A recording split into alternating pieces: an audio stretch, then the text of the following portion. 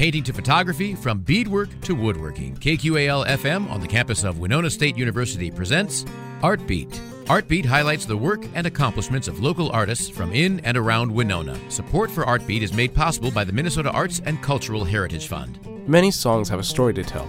Sometimes this message is clear, other times it's not. Sometimes it would be nice to know what the artist was thinking when they wrote their melodious poetry. On today's Art Beat, we get the opportunity to get a glimpse at the stories behind the works of local artist Charlie Parr, with his new book, Last of the Better Days Ahead. Charlie's songs are unique for their gripping and emotional lyrics, often accompanied by simple yet elegant strums of a guitar. Join us as we experience the work of Charlie Parr through a written medium on today's Art Beat.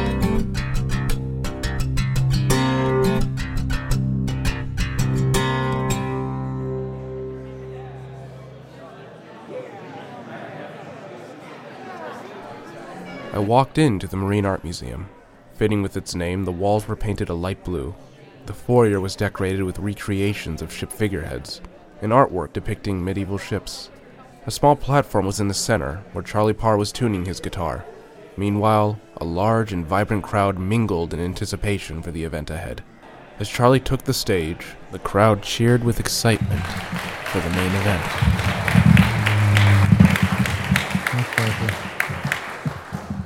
Thanks for coming out, everybody.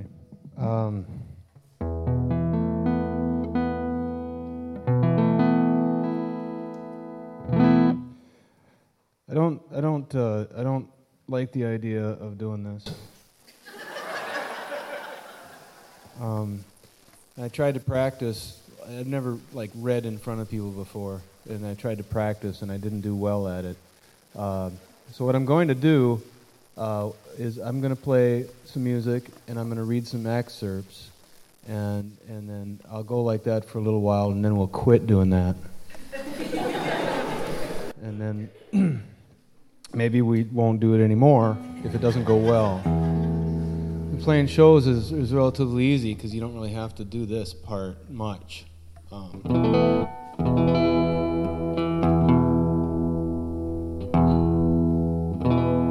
So the thing is, and the thing has always been about songwriting for me is I'm a heavy editor on songwriting. I sit down and I write what I want the song to be about, but it turns into this weird, long, epic poem-looking thing, or just a story, a short story, and then it has to be distilled into some kind of song. So, writing a melody and writing music is one thing that I do, and then going to this kind of bank of stories and deciding, what goes with what is the next step. The last record, that process got kind of deep, I think, because of the pandemic. I had more time, and I was writing more stuff, and the versions of some of these songs got kind of more involved. And so when I finished the record part, I looked back and I had a lot of stuff left over that I could make more records out of if I wanted to. But then I thought, after having been hounded by Parker for quite some time about Facebook, well, I'll just do it. I'll just compile this weird stuff into what it is. And they're not stories so much as they're just little nightmarish vignettes. Yeah, that's a good way to put it. So anyway, that's the way I'm going to go.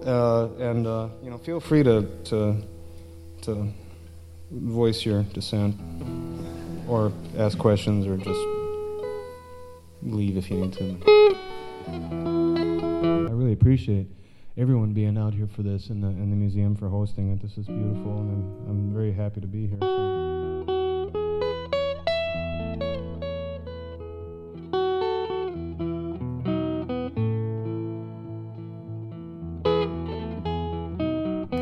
It's way too easy just to keep going like that. That's called 817 Oakland Avenue. That was written roughly about a music store in Austin, where I grew up, and where they kind of hosted and made welcome all the young musicians in town, or wannabe musicians who could come and hang out there. The thing about the story of the same name, and I'll read you an excerpt from it. It really has nothing to do with that. It has the store is in the story, but it's not kind of the main focus of the story like it is in the song. So I put these little blue pieces of tape on here, and then I wrote on the blue pieces of tape what each one was, but then it's painter's tape, and the writing just rubbed right off. I might have to fix that before the next time I do this. This won't get better, it's just going to get worse. So this is from the story of the same name as the song, 817 Oakland Avenue, which, by the way, is a misremembered address. There is no 817 Oakland Avenue. In Austin, the actual house number of the music store was in the 20s, 20-something. A couple of friends of mine from Austin called me. There's no 817 Oakland Avenue. So I don't care. There were colors like you'd never find anywhere else.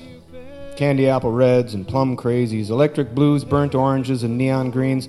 No one rode a stock bicycle in our neighborhood. We all modified our bikes with long forks and sissy bars and flags and lights and even radios that blared as only a cheap transistor radio can, calling down the AM radio hits and the hourly farming news and weather for everyone to hear, and only rarely playing a song we liked enough to wish it were louder. We obsessed over our bikes. They were our constant projects, a collection of parts, new and old, transportation, and what felt like freedom. Our bikes gave us access to a community, a society, of all the other bike riders who rode the town, jumped the culverts, explored the trails and field roads, and inspected the neighborhoods where we'd never been and had no associates within. At night, when the bats came out, we all went to our separate houses and parked our bikes and gave them our long, loving gaze before we shut the light off in the garage and went inside. It was summer, and I had dismantled my bike and rebuilt it over the long winter, and now it resembled a chopper or a dragster with long chrome forks growing from the front of the frame and a high sissy bar climbing out of the back. An older boy in the neighborhood who smoked cigarettes and wore T-shirts with no sleeves repainted the frame with smoky gray paint that had flecks of silver throughout and added black pinstripes for the $5 I'd been saving up, and I discarded the fenders and all the reflective safety gear. There were no frills, no headlight or speedometer, no flags or tassels or baskets on my bike. There were no speeds or handbrakes. In order to stop, all I had to do was pedal backwards or drag my feet, which is what I preferred, wearing the soles out of my new sneakers before the 4th of July. The rear tire had no tread, a racing slick that I'd begged for and received on my birthday and installed immediately in the dim light of the garage that very night and sat on the stoop the next day in the sunlight staring at the new tire for hours, never mind that the front tire was old and mostly bald. Music played everywhere that summer. At home, from my dad's giant console stereo or my sister's tape deck from her basement room, a cacophony of Jimmy Rogers versus the Rolling Stones, and it seemed like every local dude cruising town was blasting cheap car speakers full of Led Zeppelin and Boston out of the open windows. The local park was alive with the warring of disparate musics and glass backs rattling windows and shaking the open hoods of the cobbled-together hot rods, mostly hulking sedans from the late 1960s or early 70s, with an occasional T-top Camaro, bone stock, slinking up Main Street and down First Avenue to the park. We rode among them, weaving in and out of traffic, ignoring the lights and signs, using the sidewalks as much as the streets, and cutting across lawns and driveways to explore alleyways and the paths that followed the creek through town. I don't remember ever being hungry, or having any money, or even caring about those things. I never carried a watch. No one had access to a phone, or paid attention to where we were or how far away we'd gone. But every summer, day was the same, and I started riding as soon as I could and stopped only when I saw the bats circling the streetlights in dark, silent arcs.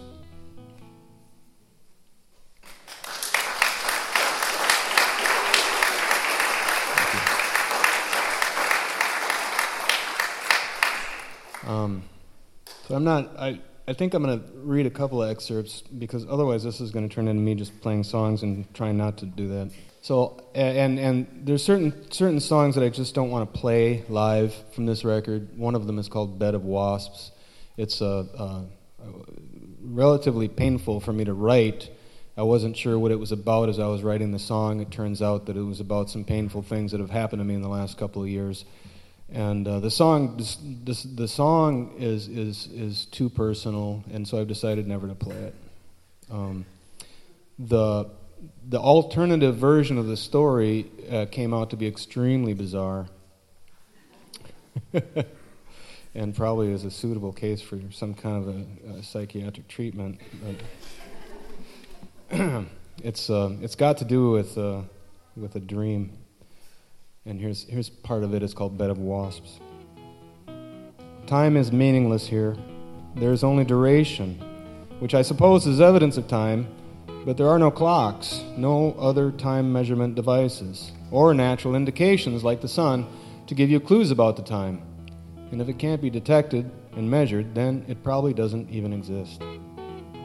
If I were to give an example of what my day was like yesterday or the day before that, it wouldn't make any more sense than telling you what I did tomorrow or a week from tomorrow, since those words can't be properly defined here. A day with a definite beginning and ending doesn't exist when there's no metric against which to test it. I will tell you about what I've done, since I have memories of doing things, but they all appear the same to me, unbounded by time definitions, as if they've all happened simultaneously in a way. I have no furniture. There is a door in my apartment that I've never opened. I don't know how to describe the process of obtaining food. I do know that there is food here, and I've eaten some of it recently, but it's hard to say how I came by it. It occurs to me that there might be food kept in the entryway or even on the porch, and when I happen to see it there, then I eat it. But I don't think it has much flavor or is particularly substantial. I've never set out deliberately to find food, so apparently it hasn't been a problem for me.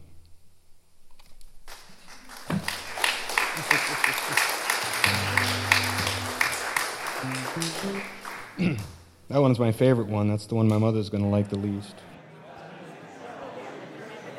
So, what inspired you to write a book? Songwriting inspired me to write the book because the stories in the book are like songs before they become songs. So I've always written this way, and putting them together in a book somehow felt like a natural step, even though the next step really is to continue like taking them apart and making songs out of them. But this seemed like an interesting thing to do, and I've always kind of wanted to do it. So. As the crowd applauded the first story, Charlie began his next song, the book's namesake, Last of the Better Days Ahead. It's called The Last of the Better Days Ahead, which is the best title that I've ever come up with. There's a little bit from the piece of the same name. One night, around 1 o'clock a.m., my uncle drove into the station. His car backfiring and belching blue smoke. He wanted $4 worth of gas. And after I pumped the gas, he said, "Let's go for a ride, get something to eat." And I shut the pumps off and locked the door to the little hut where we kept the plastic display case filled with cigarettes, an uncomfortable plastic chair, and a safe embedded into the floor. I was hungry. We drove out of town, passing all of the open restaurants and fast food chains lining the state highway that cut our town in half. I was sitting with my knees up, my feet resting on a solid surface of unrecognizable muddy garbage, pliers sticking out of the door and into my side, holding my face toward the open window to avoid breathing the exhaust and burning oil coming up through the floor. My uncle kept up a steady patter, but I couldn't tell what he said over the roar of the engine. At some point, a piece of paper flew from the back seat and wrapped itself around the back of my head, causing me to startle and drive the pliers deeper into my side. After about 10 minutes, we turned off the highway and onto a gravel road, and then after another half mile, my uncle steered the car onto a rutted field road and stopped.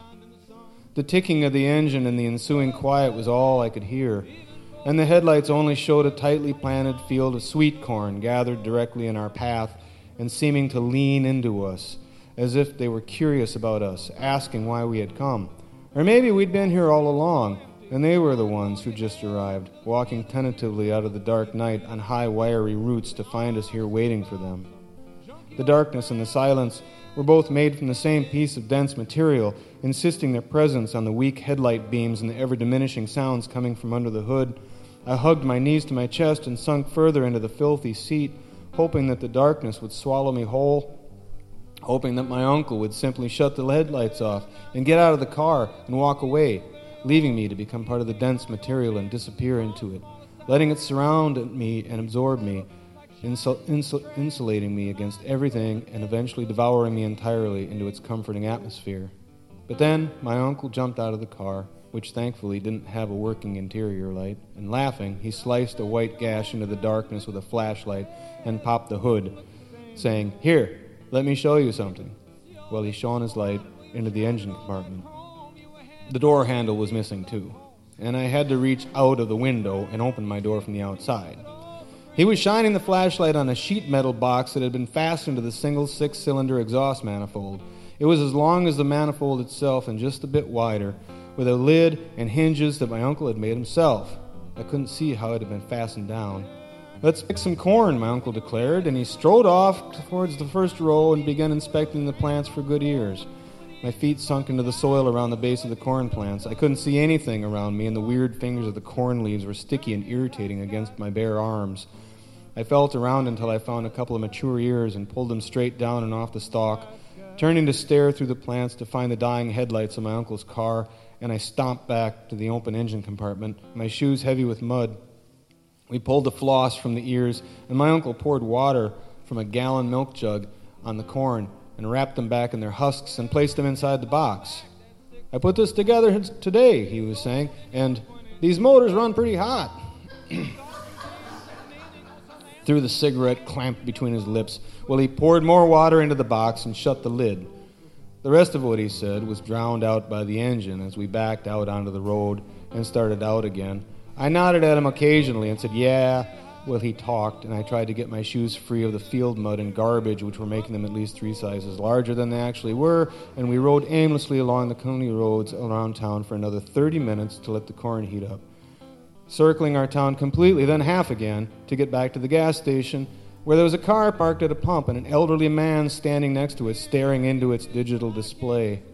"Is this on?" the old man asked me after the Ford's engine had stopped. I told him no, and I went to the little building to turn the pumps back on just as he was getting back into his car to drive across the street to the other station. I was stepping out of the little building when my uncle yelled, "You got it, tongs?" There was steam coming out from under the hood of the car, and he was trying to open the little metal box with his flannel shirt wrapped around his hand.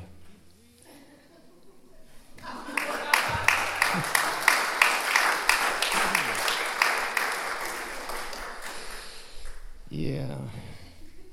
So, some of these sound like they're true. They're not strictly true. Like anything, it's all starts from true, and then it goes very, very quickly to not true. Here's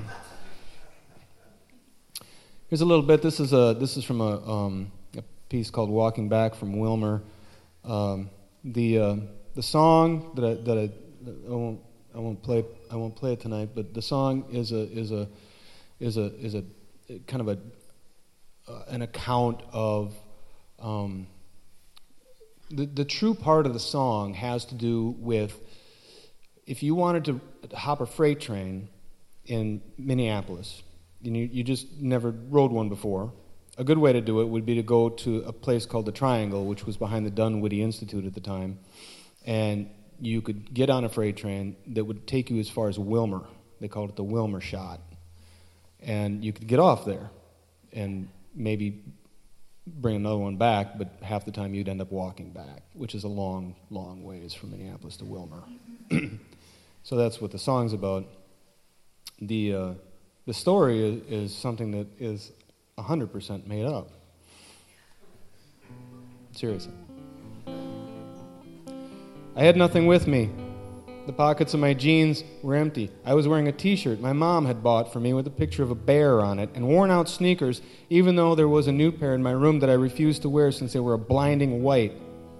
"But the ones you're wearing now are white," my mother argued, and I mumbled, "But they're not now, are they, Janet?" And for that, I got to sit in my room for the rest of the afternoon. Getting up on the flat car was harder than it looked. The little ladder was higher than I thought, and I had to lay on my stomach and worm my way onto the deck, the ladder leading to the Combine's cab, which was much easier to navigate, and to my surprise, the glass door was unlocked and then I was inside. Bouncing on the hydraulic seat and pulling the steering wheel this way and that, I could see through the trees to my house and all the way to the farm across the fields on the other side where I'd never been. Then I heard the rolling thunder of the train's knuckles pulling tight as each car strained against its connection, and we started moving. I felt nauseous. The ground was far away, and I felt like I was losing my balance. I couldn't tell how fast we were moving. There were scraping noises and squeals and knocks coming from all around me. I turned to see my yard, but the train had picked up speed, and now I could see the yard of a neighbor who lived a couple houses away, and we continued to accelerate, rocking back and forth now. The giant Combine straining against its restraints, and me clutching the steering wheel as though I were driving. Apparently, my fondest dreams and my most terrifying nightmares amounted to the same thing. The dizziness subsided after a while, and we stopped accelerating, and the train settled into a measured kind of rocking, which was counterbalanced by the giant machine, which wanted to rock the opposite way, but was tied down too tightly, so there was a palpable tension as the flat car reached the end of its arc, but the Combine wanted to keep going, and we hung in space for the briefest of moments against the air in the giant tires until the monstrous implement was hauled back the other way. Once I was confident that I wasn't going to fly off the car, I started to enjoy the ride, and the limits of my own little town came and went, and we were surrounded by fields and the occasional farm.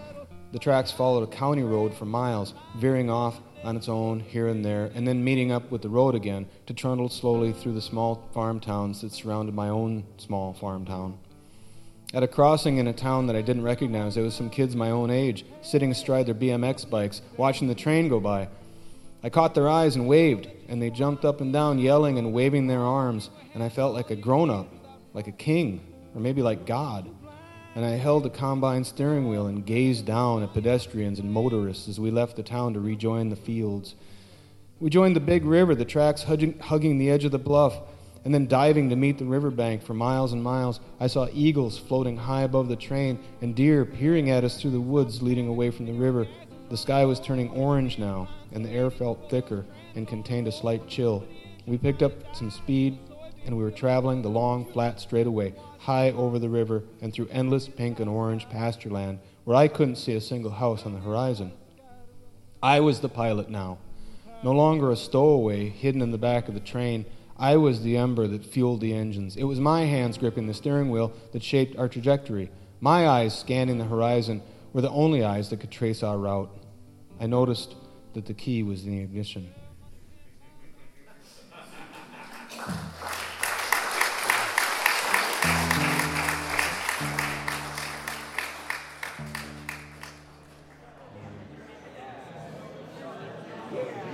What would you say is different between writing songs and writing the stories for a book? They're really different things to me. The stories involved a lot more kind of editing. You know, in songs, you know, you can get a lot across in a couple of lines.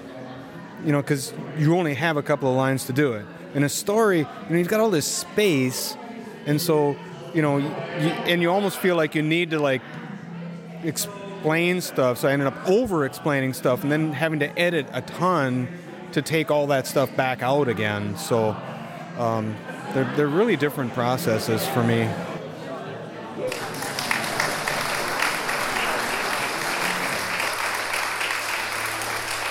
With the story finished, Charlie moved to his final song of the night, Everyday Opus. That's called Everyday Opus. I'll read a couple more excerpts for you guys, and then if anybody's got any things that they need to ask me about, I'm fine with that. Criticisms about, I welcome, you know, this is the first time I've done this, so any comments.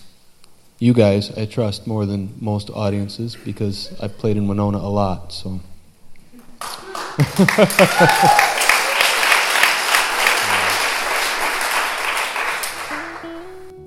There's no one else living here, which is for the best. I like living alone. I keep my house in a particular order, and having someone else here would definitely ruin that. They wouldn't know where to put the cups or how they're supposed to be placed with their handles out and their bottoms up. They wouldn't know that when they're done with the ice cream, or they've used the last of the mayonnaise, not to throw the container away, but to wash it and dry it and place it in its spot on the counter with the others that match. There's no bedroom for anyone else anyway. I need that extra room for storage. And so I have my bed in the living room, where a couch would normally be, which is easier for when I want to watch TV before I go to sleep. I don't even have visitors. There isn't even a chair for them to sit on. So even though I have plenty of coffee cups, they wouldn't be able to sit down while they had their coffee. And of course, I'd never allow anyone to sit on my bed except for myself. And if I'm not sitting there, then I'm sitting on my back porch in my lawn chair, and there's only one of those. But I don't have any friends anyway, so I don't have to worry about that. And my family is long gone. My parents both dead for many years. And my only sibling, a brother, killed right up the street at the age of 7 when he was run down by a speeding car. I can see the exact spot where he died from my front window. From my spot on the bed, even. And I can remember the day it happened clearly. And I see it happen all over again whenever I look out to that corner, which is why my blinds are drawn most of the time, unless I'm waiting for the mail. Tomorrow is a big day. I'm grading several roads that end in cul-de-sacs, and it's a touchy business to get them just right. Leading the crown to the middle of the circle and then crowning all around the circle to return down the road while making sure it still looks like a circle. Teenage kids mess them up all the time, doing donuts in their mom's Honda Accords. I don't even know how that works anymore. We used to do donuts on the gravel turnarounds, but the ancient hulks we drove back then were all rear-wheel drive, and doing donuts was easy. I wonder if you have to drive backwards to get the car to drift like that, or is there another way? I usually have to do 2 or 3 passes to get them right, but if they're all messed up, then it takes a lot longer, and I can only get about 3 of those roads done in a day. I adjust the window shade and fix my sleeping bag around me. Then I double-check to make sure that the bottom of the blind is only just touching the windowsill. And I zip my sleeping bag all the way up and then down halfway, and then all the way up again. I close my eyes, but I can still see clearly.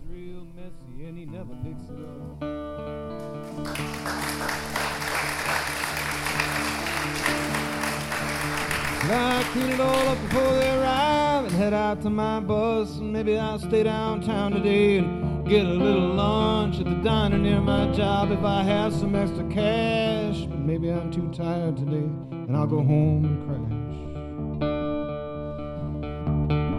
And in these shoes isn't as easy as you'd like, dodging all these bricks that are breaking all my lights. We all have to struggle, we'll hold it as our truth. It's about as special for me as it is for you.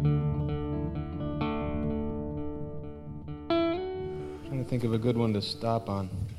Oh, here. You guys like water here at this place, so I'll do. This is from a piece called Blues for Whitefish Lake.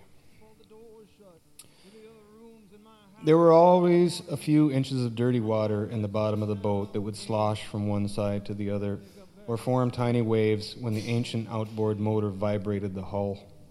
The water contained oil slicks from that old motor, dead and decaying minnows, and small garbage such as cigarette butts and cough drop wrappers.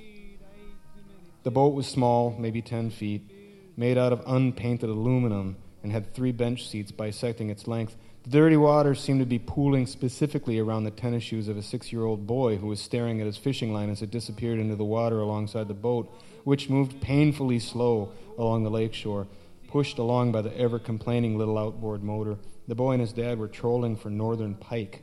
Northerns, as they were commonly called, scared the life out of the boy, looking like an eel that was half head and mostly teeth.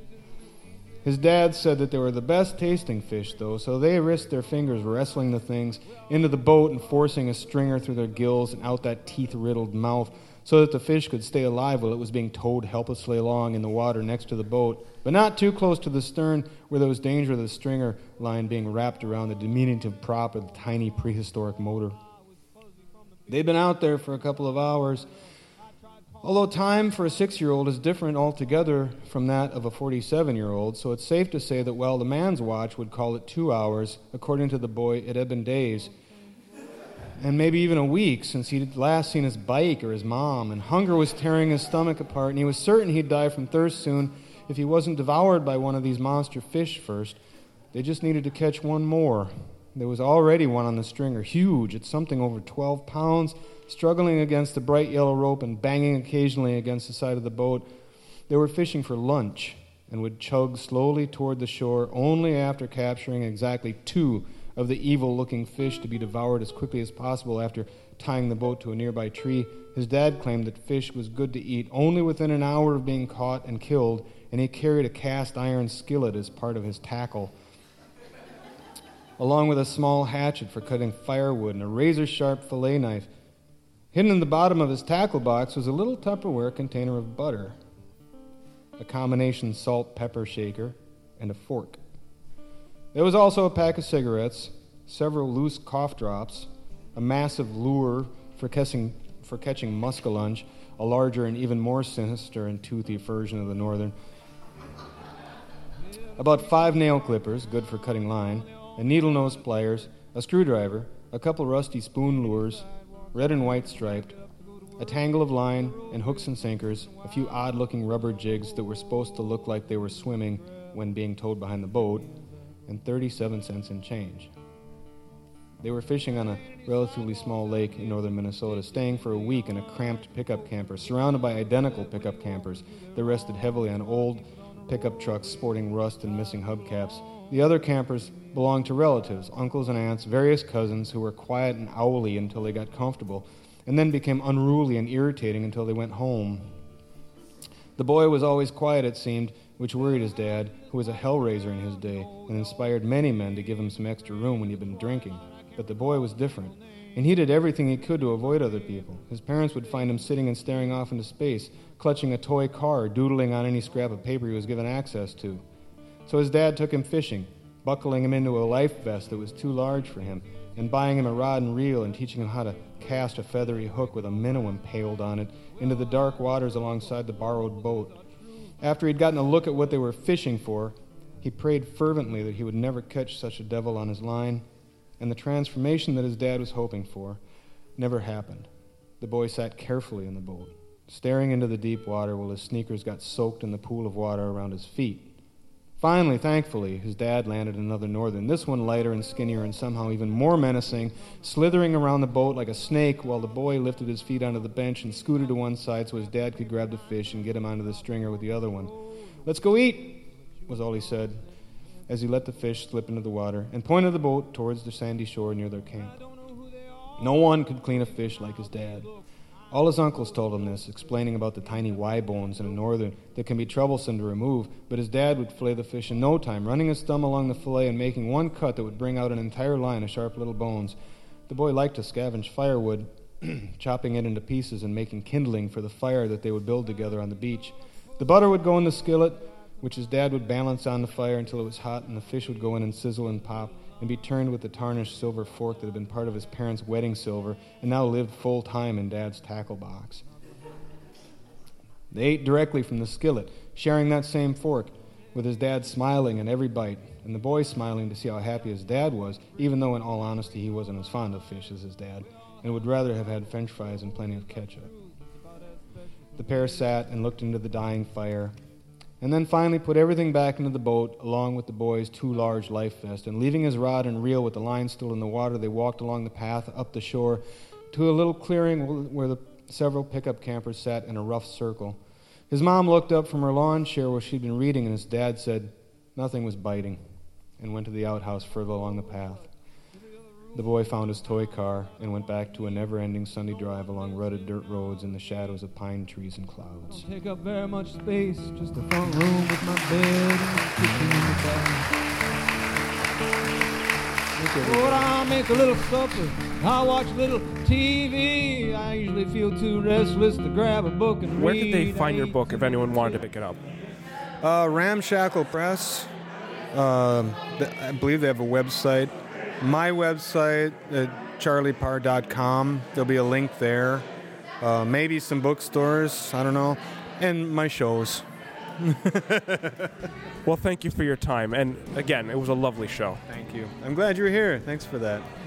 Thanks to Charlie Parr for agreeing to be on today's Art Beat. To pick up Charlie's book or any of his albums, go to www.charlieparr.com. For more conversations about art, tune into Art Beat Tuesdays at 12:30 right here at 89.5 KQAL. I'm Giovanni Bermudez. Art Beat is written and produced by KQAL-FM on the campus of Winona State University. Visit us on the web at kqal.org.